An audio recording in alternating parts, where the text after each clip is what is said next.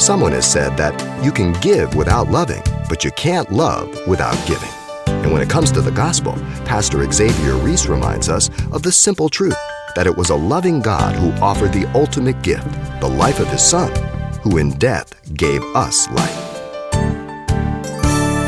The moral attribute of love is the attribute that describes God's very nature, even His holiness.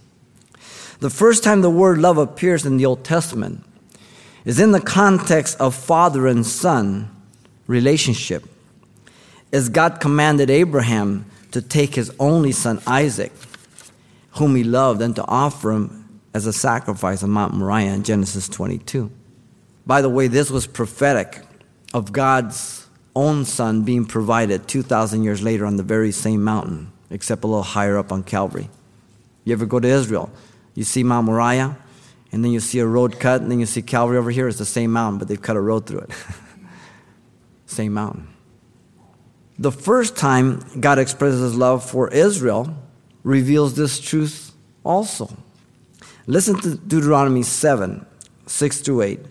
God declares, "For you are a holy people to the Lord your God. The Lord your God has chosen you to be a people for Himself, a special treasure above all the peoples in the face of the earth. The Lord did not set His love on you, nor choose you, because you were more in number than any other people.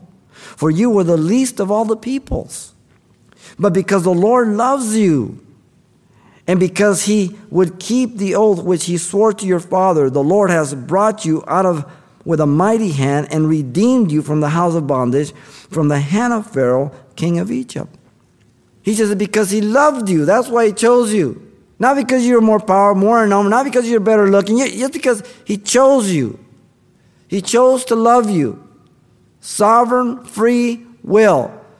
There was nothing that attracted us to Him. There was nothing that moved them towards us. It was His choice.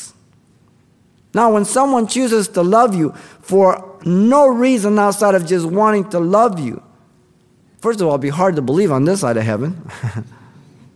And most relationships don't start like that. They start because the guy sees the girl's good looking or he's handsome or whatever. And then through time, we find out that we're sinners like everybody else, and we get on each other's nerves. But if there's some commitment and the relationship begins, then there's that commitment of love despite all the faults. And that love relationship begins to love that person regardless of their failures, regardless of their faults, regardless of what's going on, because I just love you. And when that type of relationship is there between a man and a woman, you have a passionate relationship. You have a very fruitful relationship. You have a relationship that's fun. Time flies. But again, that comes through grace. It doesn't come natural. And through grace, we receive God's love, and then we can be channels of that love. You've been listening to Simple Truths with Pastor Xavier Reese, a daily devotional of the enriching and precious truths found in God's Word. We appreciate you listening each weekday at this time, but you can hear this program again by following the radio listings link at CalvaryChapelPasadena.com.